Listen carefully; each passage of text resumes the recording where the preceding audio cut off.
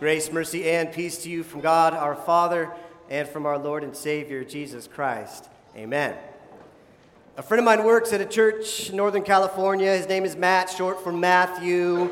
Guess what the name of his church is? St. Matthew's Lutheran Church.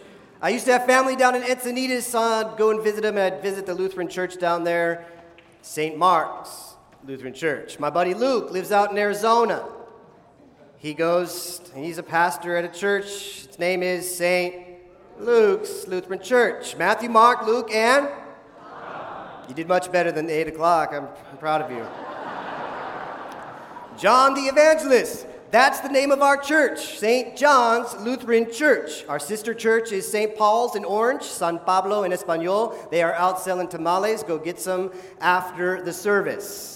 My sister church up in the Bay Area was St. Peter's Lutheran Church in San Leandro. My sister church when I was up in Downey in Bell Gardens was San Pedro y San Pablo. St. Peter and St. Paul Lutheran Church, they had both. I used to preach at St. Philip's Lutheran Church in Compton. There used to be a St. Stephen's Lutheran Church in Fullerton. When I was studying in St. Louis, we had the chapel of St. Timothy and St. Titus. There is, my friend, even a St. Michael Lutheran Church my name is Michael, by the way, in Indiana. A former professor of mine is the pastor of that church. Some of our churches, they want to be very inclusive. They want to get all those saints in there, and so they named their church All Saints Lutheran Church. Now, these churches aren't named after saints, these biblical believers, because they were somehow better than other people. No, we view them as saints because in their sinfulness, in their brokenness, in their low standing, God came into their life. God forgave them, renewed them, redeemed them, and recreated them for new life, new purposes. For the purpose of advancing the kingdom of grace and compassion and forgiveness and salvation. And so we say, in fact, that every believer is a saint. I'm a saint. You are a saint. You are saints because God has called you holy in Jesus. And Jesus uses us to do great things in his kingdom. We celebrate that work in real people's lives, and so we dedicate our churches to God's work in their lives, and we name our church after these believers, these saints. Now, speaking of saints, I've never heard of a St. John the Baptist Lutheran Church. Have you? No, that sounds kind of confusing. Is he Baptist or is he Lutheran? People wouldn't necessarily get it. But speaking of St. John the Baptist, St. John the Baptist, he's been showing up in our gospel readings here all 3 weeks as we approach Christmas this Advent. He's preparing the way for the arrival of Jesus as he was born to do. 2 weeks ago, we saw John the Baptist preaching a baptism of repentance and forgiveness. Last week, we saw John struggling from prison with expectations. John the Baptist didn't expect Jesus to operate the way he was operating. He thought that Jesus would be a political king. But Jesus invited him and all the people to his kingdom. Not a worldly government, but a kingdom with a mission to make disciples of all nations by baptizing and teaching, transforming lives through mercy and grace and compassion and servant leadership and humility and forgiveness and sacrifice, the gospel. Jesus invited John the Baptist, and he invites all of us to that sort of lifestyle in his kingdom. A life that we talked about last week that is often beyond our dashed expectation. Last week we talked about our similarity to John the Baptist, that we struggle with expectations. Expectations of God and how he should work in the world and in our lives. You remember the story of the Casio keyboard? Anybody remember that story I told last week? I expected to get it for Christmas 100%. Not only due to statistical probability, my friends, but due to my sneaky closet snooping as a child. Christmas came and my expectations were unfulfilled. There was no Casio keyboard under the tree. Well, this week, John the Baptist appears in Luke chapter 1, and we move from expectations to promises. You see, sometimes expectations are based on what we kind of think and we conjure up in our minds, but sometimes expectations are based on promises. And we only trust the promise as much as we trust the person making the promise, right? There are some people in your life, I know, they are very complete, they are trustworthy, right? We trust their word. When they say they're going to do something, they do it. Promise fulfilled. They hold up to their word. My word is my bond, they say. They keep their promises. John the Baptist is playing a minor role in our text today, and he's pointing to some promises. Promises not of a human being, but promises of God. He's in his mama's tummy. Her name is Elizabeth. She's around 6 months pregnant. And John the Baptist, he does some prenatal gymnastics, as my friends like to say. The main player on the scene is Mary. And the context is this. The angel Gabriel comes to Mary in Nazareth and told her that she would give birth to a son. His name would be Jesus, the Son of God. Verse 32 of chapter 1, Gabriel says, "He will be great. He will be called the Son of the Most High. The Lord God will give him the throne of his father David, and he will reign over Jacob's descendants forever. His kingdom will never end."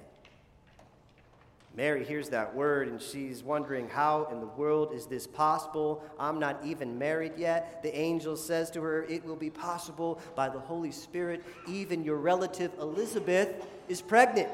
She's in her old age and barren. She's never had a child. And so Mary replies, verse 38, "I am the Lord's servant," Mary answered. May your promise to me be fulfilled." Then the angel left her. We see Mary there in humility. She is trusting. She is believing. She has faith in the words of promise from the angel from God. And so in the midst of that, that's the context of our gospel reading today. Luke chapter 1, verse 39. It says, "At that time, Mary got ready, and she hurried to a town up into the hill country of Judea." Now, you can't really see it in the English here, but the language, it sort of parallels actually the Old Testament journey of the Ark of the Covenant to the same location on way to Jerusalem. Mary appears to be fulfilling the purpose of the Ark of the Covenant. She is temporarily housing the imminent presence of the true God, the Word of God, Jesus Christ, within her. Powerful. Remember, the angel spoke to her, appeared to her in Nazareth. And if you look at this map here, I don't know if you can see it. She would have traveled from Nazareth down to the Jordan River, south along the Jordan River, over to Jericho, and then up to the hill country surrounding Jerusalem. 80, 100 miles. It would have taken at least 3, probably 5 days. Mary was most likely a devout believer because she knew the scriptures. She knew the stories of God's faithfulness. We're not exactly sure why she went up to that hill country to see Elizabeth. Was she going there to verify that Elizabeth was pregnant? Was she going there just to be with her cousin Elizabeth to process all that was going on? Was she getting away from Nazareth for a bit because of maybe some persecution or gossips or rumor? There's a lot of speculation, but as Mary journeyed, I cannot help but think that she was thinking back to all those stories of women in the Old Testament that were pregnant, and God used them and their children to do great things, to fulfill promises. Maybe Hannah in 1 Samuel. Maybe the story of Abraham and Sarah, and Israel being descended from a child of promise born to a couple in their old age.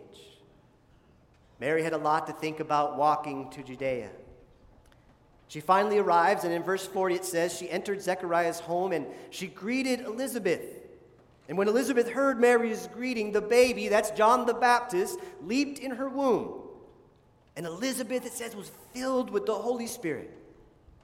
And I love this image of these two women coming together. The older Elizabeth, the younger Mary, both pregnant. The older was barren, the younger a virgin, both miraculously carrying their sons and filled with the Holy Spirit. Elizabeth, in a loud voice, she exclaimed, verse 42, "Blessed are you among women. Blessed is the child you will bear. But why am I so favored that the mother of my Lord should come to me?"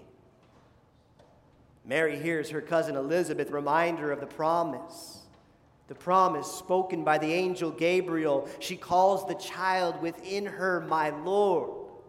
Elizabeth keeps going and says in verse 44, "As soon as the sound of your greeting, it reached my ears, the baby in my womb leaped for joy." That's John the Baptist preparing the way for Jesus, even from his mother's tummy. And in that moment, he's reinforcing the promise, the word from God to Mary about Jesus. Not only that Jesus would be born, but that his kingdom would never end. Elizabeth continues and says of Mary these powerful words, "Blessed is she who has believed, who has trusted, who has had faith, who has clung to the promise, to the word that the Lord would fulfill his promises to her." And those promises were quite a few. One, that she would be miraculously pregnant. She would give birth to a son. His name would be Jesus. He would be the Son of God, the throne of David. He would reign over Jacob's descendants forever. His kingdom will never end. That's a lot of promises. Big words. Later on in Luke, we learn that Mary spent 3 months with her cousin Elizabeth. And I've often wondered, what did their time together look like? As they pondered the visions and the scriptures, the challenges of being pregnant, the fears and the joys that brings, and the promises. Not only the promise of miraculous pregnancies and birth, but the promise that Mary would have a son, that he would be called the Most High, and the promise that his kingdom would never end. I mean, when you look at this scene, you look at the utter radical way God was coming into the world. It's so profound. New Testament scholar N.T. Wright says it this way. He says, "God's purposes and plans are first revealed in a private meeting between two women on the edge of society." God chose an older, barren woman and a teenage virgin women who in that society held no place of prominence. God is using them in radical ways to usher in his kingdom and his reign and his son. Mary and Elizabeth, they teach us a host of things in this text. But the most profound thing to me is that Mary trusted.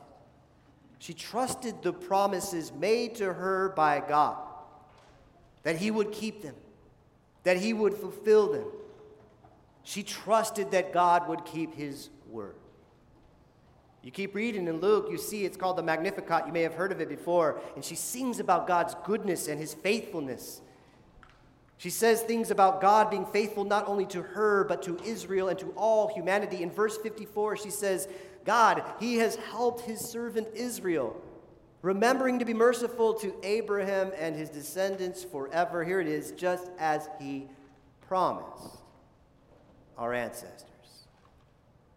Mary's words, they catch us up into God's great work of the Exodus and the promised land and the promise of a Messiah to come to bring mercy to all of Father Abraham's children. I am one of them, and so are you. And I'm amazed at how Mary trusted in those promises. Year after year, decade after decade. It kind of got me thinking about that whole Casio keyboard expectation I had 3+ decades ago. Do you want to know what happened to the keyboard? Yeah, I know you do. You've been stalking me this whole week, all right? Facebook, phone calls, Messenger, texting, personal conversations. Somebody was out at my house last night asking about it. Everyone been asking me, what happened? Did you ever get that Casio keyboard? But my friends, I never got it. And when I finally divulged it, my secret of snooping around decades later, because I'm smart like that, no one in my family could remember why the keyboard was not under the tree. But guess what, my friends? I think I know why I never got it. As I was coming into work this past Tuesday, guess what was sitting on my desk?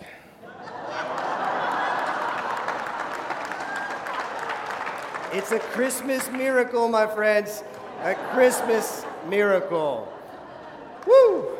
It's taken me 3+ decades to get this whole thing. It's awesome. I don't know if you can hear it. Can you hear it? Can you hear it?